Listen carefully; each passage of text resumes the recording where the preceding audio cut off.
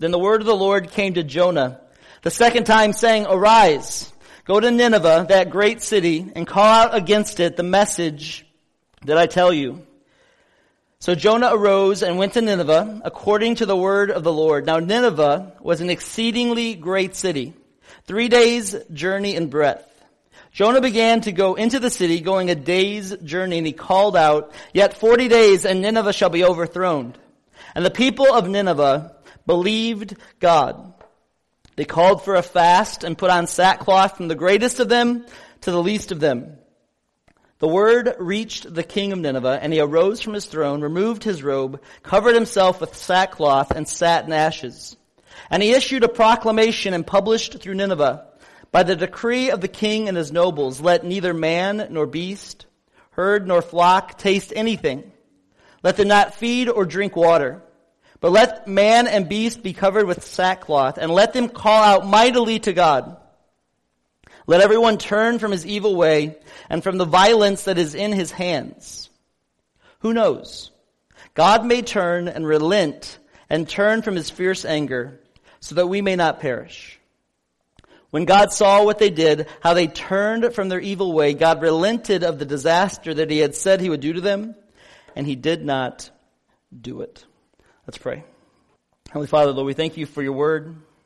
Lord, we thank you for the book of Jonah and the message that it is for us. Lord, we do absolutely need you as individuals and as a church and as a community. So pray, Holy Spirit, you just open our eyes to your word this morning, encourage us with it. And Lord, help us to follow your directions and give us the grace that we need. In Jesus' name I pray. Amen. Jonah has been restored back to the path and the calling of God to him. Which is why we should just say yes to God. Just say yes to God when he says something to you and asks you to do something. Psalms 14 says, the fool says in his heart, no to God. Jonah has been playing and been the fool up to this point, and he still struggles. We'll see the rest of the book. But Jonah chapter 3 is where he is been spit up by the fish. He hears again the second time from God, and he kind of gets a break.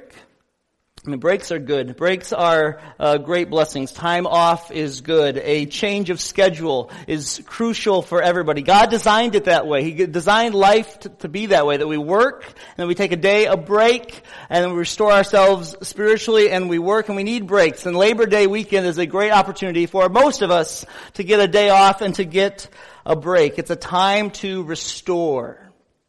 I don't know if you watched much of the Olympics at all, but one of the big things of the Olympics this year was during the swimming and even the track and field. If you looked at some of the athletes, they had these purple round marks on their backs. Did you see this? And everybody was wondering, what's those purple marks all over their backs? And athletes, they all are now, a lot of them are doing this thing called cupping, where they put these cups, it's a Chinese thing, they put these cups on the back of, on their backs where they are, their joints, their muscles. It sucks the blood up and it helps restore for them their energy. Or if there's an injury, it restores things faster for them. They put all these cups all over, it leaves these marks.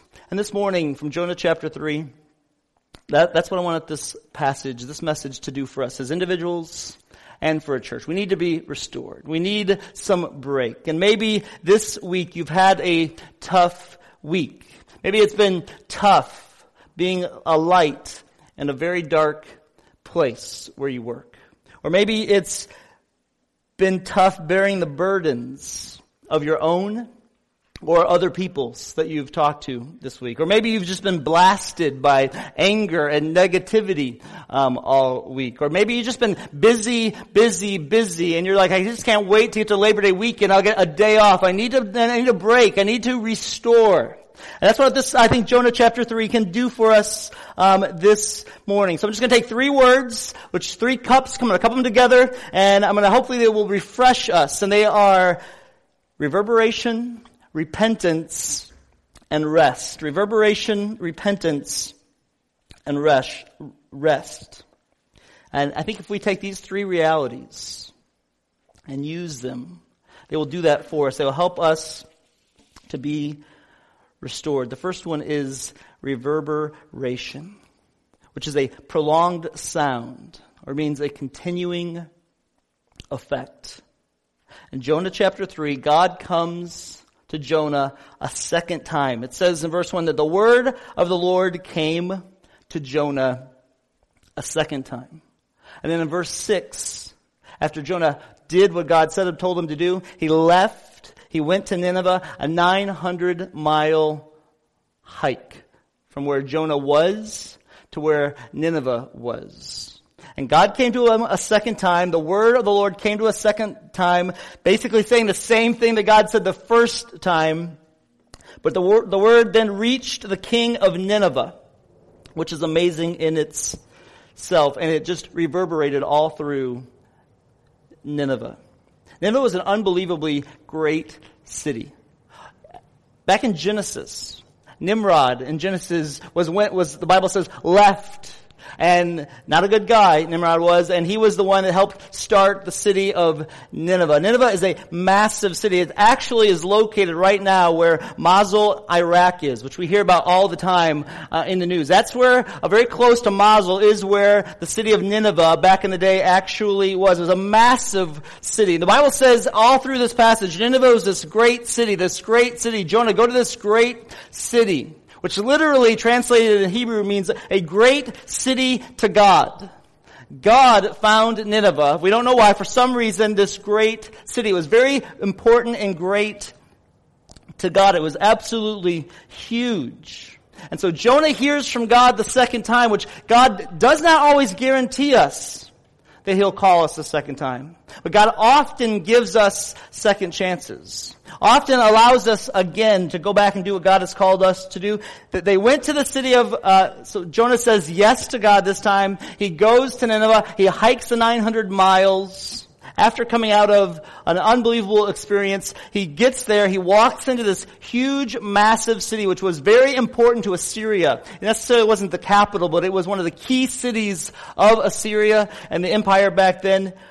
And it says that it was a 3 days journey. Well, there's many ways we could take that. It clearly was a massive, big city. It was clearly an important city. But it doesn't necessarily mean that Jonah walked 3 days in and he had to walk another 2 days to get through this whole massive city in circumference. Nineveh was a very important city. And a person coming into a city like that as a prophet would have been coming in like a diplomat. And to get to the people that you need to talk to for the message that Jonah had to share, usually when there was an important political or a message from a prophet to come in, it was a 3-day event to get to that, to have that happen in Nineveh. The person would come in, they would get settled in the city, they would find out who the people they're supposed to meet. Those people would then take the message to the next people they were supposed to meet, and then you would finally get to the person you were supposed to meet, and then the next day you'd give the message, and it was like a 3-day event to get this type of important message out. But Jonah went into Nineveh. In 1 day, he shares the message that God had told him that, hey, Nineveh, in 40 days, Nineveh will be overthrown. And it got to the right people instantly. In 1 day, it made it all the way to the king of Nineveh. It says in verse 6, the word reached the king of Nineveh, which was no small event.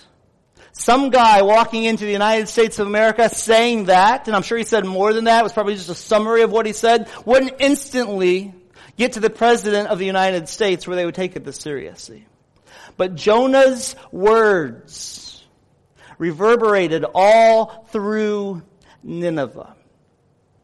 The message that God had told him to say. Hebrews chapter 4, verses 12 through 13 says, for the word of God is living and active, sharper than any two-edged sword, piercing to the division of soul and of spirit, of joints and of marrow, and discerning the thoughts and intentions of the heart. And no creature is hidden from his sight, but all are naked and exposed to the eyes of him whom we must give account. Reverberation's a good thing for us as Christians. God has called a lot of us and all of us to be living for his glory and to share the gospel with people, and particularly for us along the Route 34 corridor and where you work. And how's that going? What's the reverberation of your life saying? Someone wrote this about the book of Jonah back in 1918. It says that the thought which looms up to me in Jonah is the thought which is impressed by the whole Word of God. It is that here we have good news. Good news for sinful people. That God loves them. That God thinks of them when they do not think of Him. That God uses men to save them. That God uses men to save other men. That He uses imperfect men. Men who are timid and afraid. That God does not cast off those who fail. That He tries them a second time, sometimes a third or fourth time. That God is able to give them the training they need, even when it involves most singular and perilous situations. That when men are trained and deliver their message, God gives it power. That one man working with God may in a few days' time save hundreds of thousands of people through hundreds of years. That's the reverberation of the power of God's Word spoken by imperfect, weak people like us who are willing to say yes to God and go and do what God's called them to do. We are called to obey when God speaks. And then God does the work. Jonah didn't know what was going to take place here. We're not even fully convinced that he was completely excited about going to Nineveh. We don't know that. It doesn't seem like he was all there yet, but God said, Jonah, I'm going to give you a second time. And Jonah said, yes, I'll go this time. He goes, he speaks, his words reverberate. Really, God opens up people's minds to hear the message, and the king hears it. It reverberates all through this massive, great city that was absolutely filled with wickedness. Nobody would have said that the God would care for these people. Nobody would have thought that. Nobody would have looked at this and said, oh, these people will turn. These people will follow God. And you might look that way at your workplace. You might walk in and say, man, I've been working with these people for 20 years and it doesn't seem like anybody cares about God around here. There's no way that my friend's ever going to come to the gospel. He says so many negative things about Christianity. There's no way he's going to believe this. But God calls us to go and to speak and to let our words reverberate because God's the one that does the work to open up people's eyes. It was not Jonah, it was God, but it was His words that needed to be spoken and reverberate through. You just never know what God's going to do. There's a man named Luke Short in the 1800s who was 103 years old, living in New England. And he was unbelievably healthy and strong, and he's walking around his fields in New England one day, thinking, but he had no peace with God. His life was not right. He knew it. He's walking through his fields in New England at 103 and thinking about life and why things aren't the way he feels they should be. And all of a sudden, he remembered a message preached by John Flavel 85 years ago when he was a child in England, before they took the boat ride over here. And in his fields, at 103 years old, he remembered the messages, he remembered the words, he confesses his sin, he repents and accepts Christ. And on his gravestone, when he died at 106, it says this, "Here lies a babe in grace, aged 3 years, who died according to nature, aged 106. And Luke Short, true story, 85 years later after he heard the gospel, it reverberated through time and it came back to him, and God used that to wake him up to the gospel. You never know what your words may do or how God may use them, but we are called to use them. And it may be a Labor Day weekend, and you got a day off of work, and you maybe think you need to maybe pause and say, listen, taking some stock in my life and say, how's my reverberation going at work? How am I doing? Maybe some of you are just have rattled a lot and talked a lot about the gospel and maybe talked to too many people, but your life doesn't show it by how you work at your workplace. And so people hear that you're all about God, but then they watch your life and they're like, those two things don't really match up too well. Or maybe some of you live unbelievably great lives at work. You follow the gospel. You work well. You're unbelievably disciplined. Nobody can find fault with your work, but you've never opened your mouth to say, hey, the reason I work this way, the reason I am this way is because I'm a follower of Jesus Christ and I'm looking for opportunities to share the gospel. I have heard from 3 people who have told me that they have worked at a place for years across from somebody, and the guy across from them that they worked with for years, one day goes home over the weekend, he becomes a follower of Jesus Christ, becomes a Christian, he's all excited. The next day, then goes back to work and says, hey, guess what happened to me this weekend? I accepted Jesus Christ as my Savior. I became a Christian. And they're telling another Christian, and the guy says, oh, that's great, I'm a Christian too. And the guy that just became a Christian after working for years has said to them, 3 times people have told me this, I didn't know you were a Christian.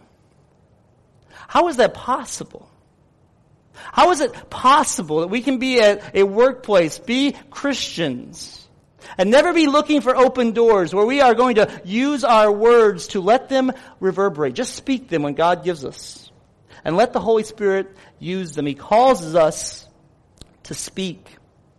So maybe if you've been rattling and your life hasn't been evidencing, maybe the pause you need to take is, how am I going to get those 2 things to match up again?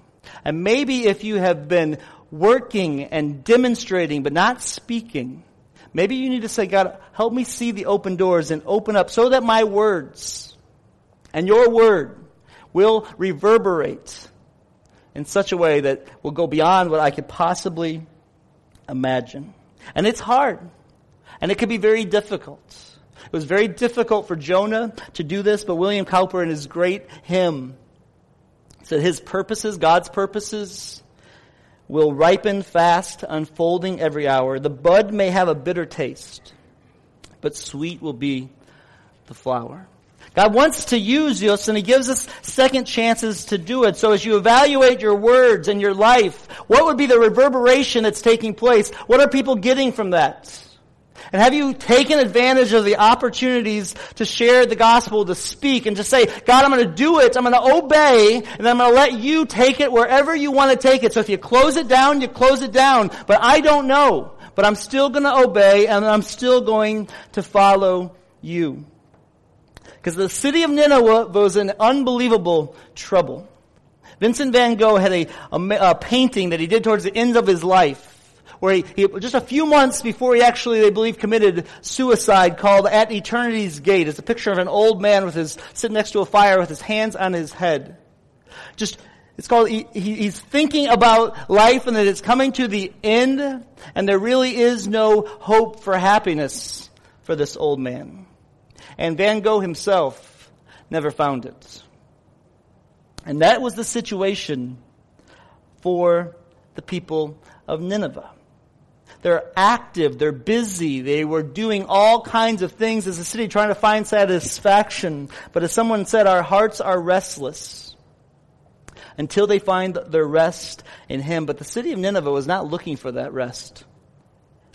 They weren't looking for good news. They thought they had it. They were filled with wickedness, but that what they needed to do was repent. And when the word reverberated through and it reached the king, instantly, one of the most amazing passages of Scripture is Jonah chapter 3, verse 5, that says, and the people of Nineveh believed God. The people of Nineveh, they were against God. They had nothing to do with God. They didn't even believe He existed. It wasn't even one of the gods that they followed. They heard one guy say, hey, in 40 days you're going to get destroyed. And then it says the people of Nineveh, the whole city, believes God. That's a miracle that only God could do, but it came through repentance. And they repented, and it says the king stood up. And they put sackcloth and ashes on themselves. They weren't supposed to eat anything. They changed their ways. He said, stop doing your evil things. Turn. And repentance is not just for the city of Nineveh. It is for all of us. Repentance is essential to a right relationship with God. The reason God sent Jonah to Nineveh was because the people weren't in right relationship with God. And repentance is essential to be in a right relationship with God. Repentance is a change of mind that crushes pride and leads to a change of life direction. It's a change of mind is what repentance means. You're going one way and you repent. And it is sorrowful. It hurts to repent. Because it crushes our pride thinking we're going the right way. And it's a turn that leads to a different life direction. That's what repentance is. When I'm driving around and I got my TomTom going, which I still use, it's outdated, but when it tells me to go a certain direction, and if I think that I know where I'm going and it doesn't like the way I'm going, it keeps making annoying sounds to me. Turn around, redirect yourself, recalculating. And if I know where I'm going, I don't listen to TomTom. And I just start getting mad at TomTom and telling it to shut up. I know where I'm going and I'm talking to this thing. But when I'm totally lost and I totally don't know where I'm going, then I repent of my pride and I listen to the machine. As painful it is, and I go the direction that it tells me to go. It's a change of mind that leads to a change of direction. That's what happened in the city of Nineveh. There was a genuine repentance. Repentance is essential to be in a right relationship with God. Repentance is a total surrender to a sovereign Lord. Repentance opens us up. This is the most important part for repentance. Repentance opens us up for a more of a capacity to receive the love of God, which is what Nineveh got. They were going their own way. They were not looking for God. Nobody looks for God. But God came to them. And he said, listen, if you repent, if you turn from the direction that you're going and follow me, I'm not going to wipe you out. I won't destroy you. And if you're not getting wiped out, and if you're not getting destroyed, well, that's grace, and that's mercy, and then you have freedom, and then you have life, and then you have joy, which is all the things that God desires for us. Repentance is not a bad thing. Repentance is an amazing gift from us, from God. It opens our capacity to receive more of the love of God. Because we naturally to ourselves want to be selfish. And God says, listen, don't do that. Follow my way.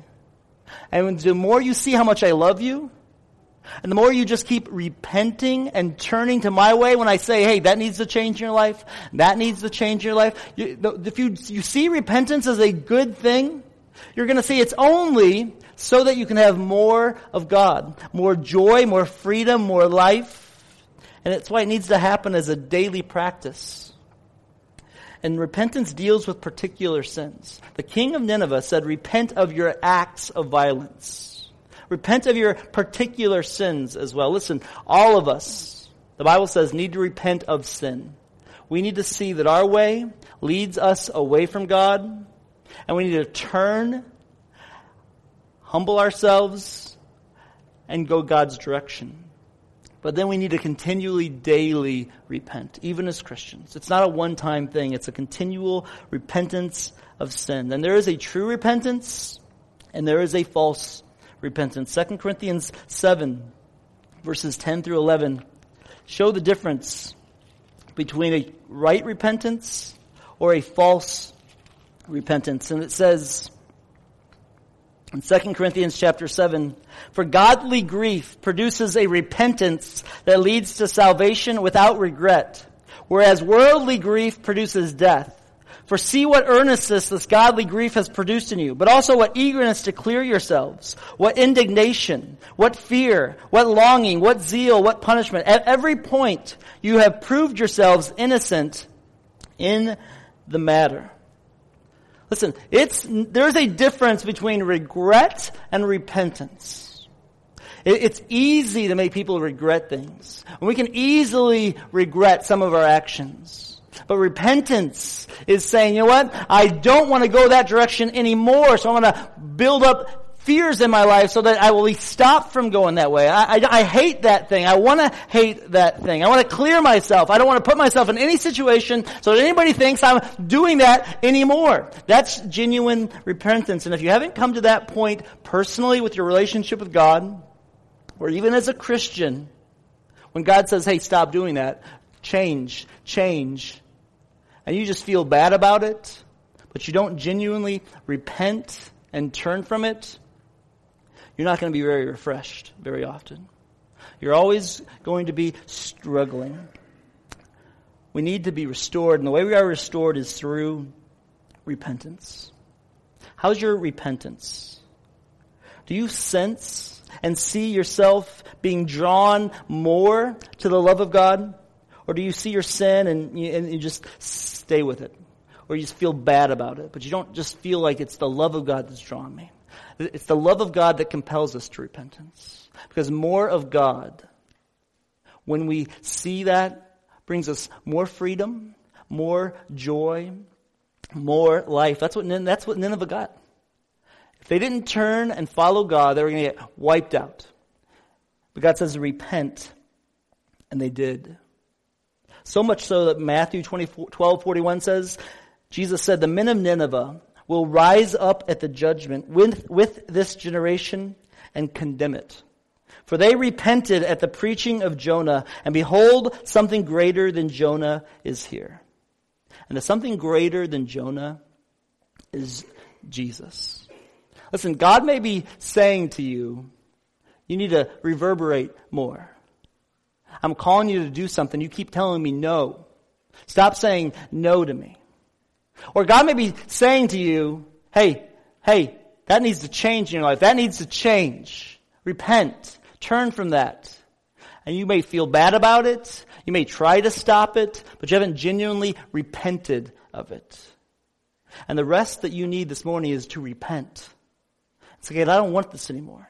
Take it completely out of my life. I want more of you. I want the love of God to flow in me.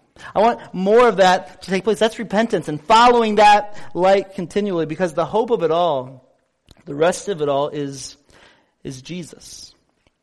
Because it says in verse 9, after all this reverberation, after this great massive revival of repentance, people turning from their way to God's way, the king says in verse 9, who knows? God may turn and relent and turn from his fierce anger so that we may not perish. He says, who knows? Which is very hopeful, actually. Because Jonah's message was, listen, turn, or in 40 days you're going to repent. And really, probably who knows how he preached it. If he preached it with enthusiasm or not. But we don't know if they said, hey, and if you do, you'll be saved. Something good's going to happen. But the king says, who knows? Who knows that God may turn and relent and turn from his fierce anger? We don't know what God's going to do. You don't know what God's going to do in your life. Romans 11:33 says, oh, the depth of the riches and the wisdom and the knowledge of God. How unsearchable are his judgments and how inscrutable are his ways. We don't know. But what we do know is that God loves us so much that he sent Jesus for us to rescue us from our sins. That God would love people who had no desire for them. That he came to us just like he came to the people of Nineveh to rescue them. And we may be working really hard trying to restore all these relationships in our lives, all the problems, trying to fix everything. And we can't find any rest because we think, I gotta do this. I gotta try to impress God. I gotta try to prove myself to God. And God says, no, you can't do any of that. You can't do it. You wouldn't even want me if I didn't come to you, but I came to you. And I love you. I love you and I want you to be in a right relationship with me. So turn, repent, follow me, and rest in me. Football started this week. And I was looking at a video from the Big Ten Network, which is what we're in. And they are showing a post of a video this week from last year. Voted the best non-conference game of 2015 was Michigan State against Notre Dame. And the clip was overtime. No time left. Michigan State had one last chance. They were down 28-31. Notre Dame had a chance to win it. The kicker was out. He had a 46-yard field goal to make. And the video has the zooming in on the kicker from Michigan State. He looked nervous. And the announcer says, the kicker's name was Don Conroy. The announcer says, well, it's all on his leg. So thousands of people are in the stadium. Michigan State's got one last chance. It's all on Dan Conroy's leg to win the game for him. If he makes it, it's tied and they go to another overtime. He walks out there. It's a 46-yard field goal. They hike it. The holder gets it, picks it up, runs, passes it, touchdown for Michigan State. It was a trick play. Michigan State won the game in overtime. It was not on Dan Conroy's leg. It was not on his leg. Everybody thought it was on his leg. The whole stadium thought it was on him. But the truth is, Dan Conroy went out there in complete rest because he knew that he was not going to kick that ball. All he had to do was stand out there and follow through and do what he was supposed to do and act like he was going to kick the ball, and it was going to be taken care of. It's not on us. It is on Jesus Christ for us. That's where your rest comes from. It is not about what you do to earn your right with God. It's not about what you do to try to fight and to try to prove to God. The Bible says that because of what Jesus Christ did for you, it was all on Jesus' legs and his arms and his body. That he went to the cross for us, was crucified, died for us, so that it wasn't on us. We can rest in the hope of the gospel. Brian Kelly from Notre Dame, the coach, after that kick, they put the camera on him, and he looked stunned. Didn't know what to do. Absolutely stunned. And when Satan saw Jesus rise from the game, I imagine it was the same look. Absolutely stunned. I thought I killed him. I thought there was no more hope. I thought I won. And God says, no, it was never on the people's legs. I always was in control. I conquered you. I can give rest for people that need it. I can bring repentance. And I can let my words reverberate for those who will follow me and just say yes to God. And that's what Jonah did. So as you go through Labor Day this weekend and tomorrow, take a break. Evaluate your life. Do you need to reverberate more? Do you need to repent? Or do you just need to rest more in Jesus? Because it was all on him, which is our hope, which will give us great joy.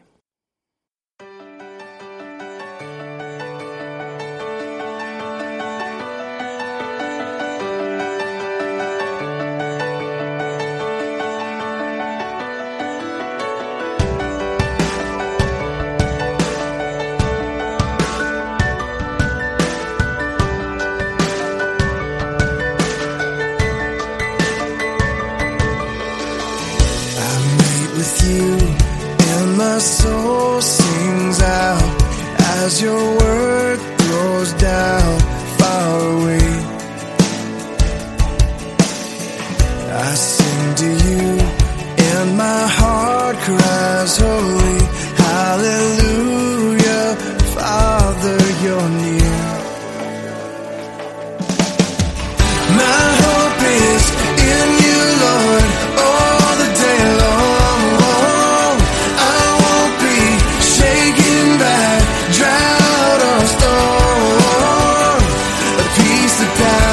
Understand it is my song and I sing. My hope is in you, Lord.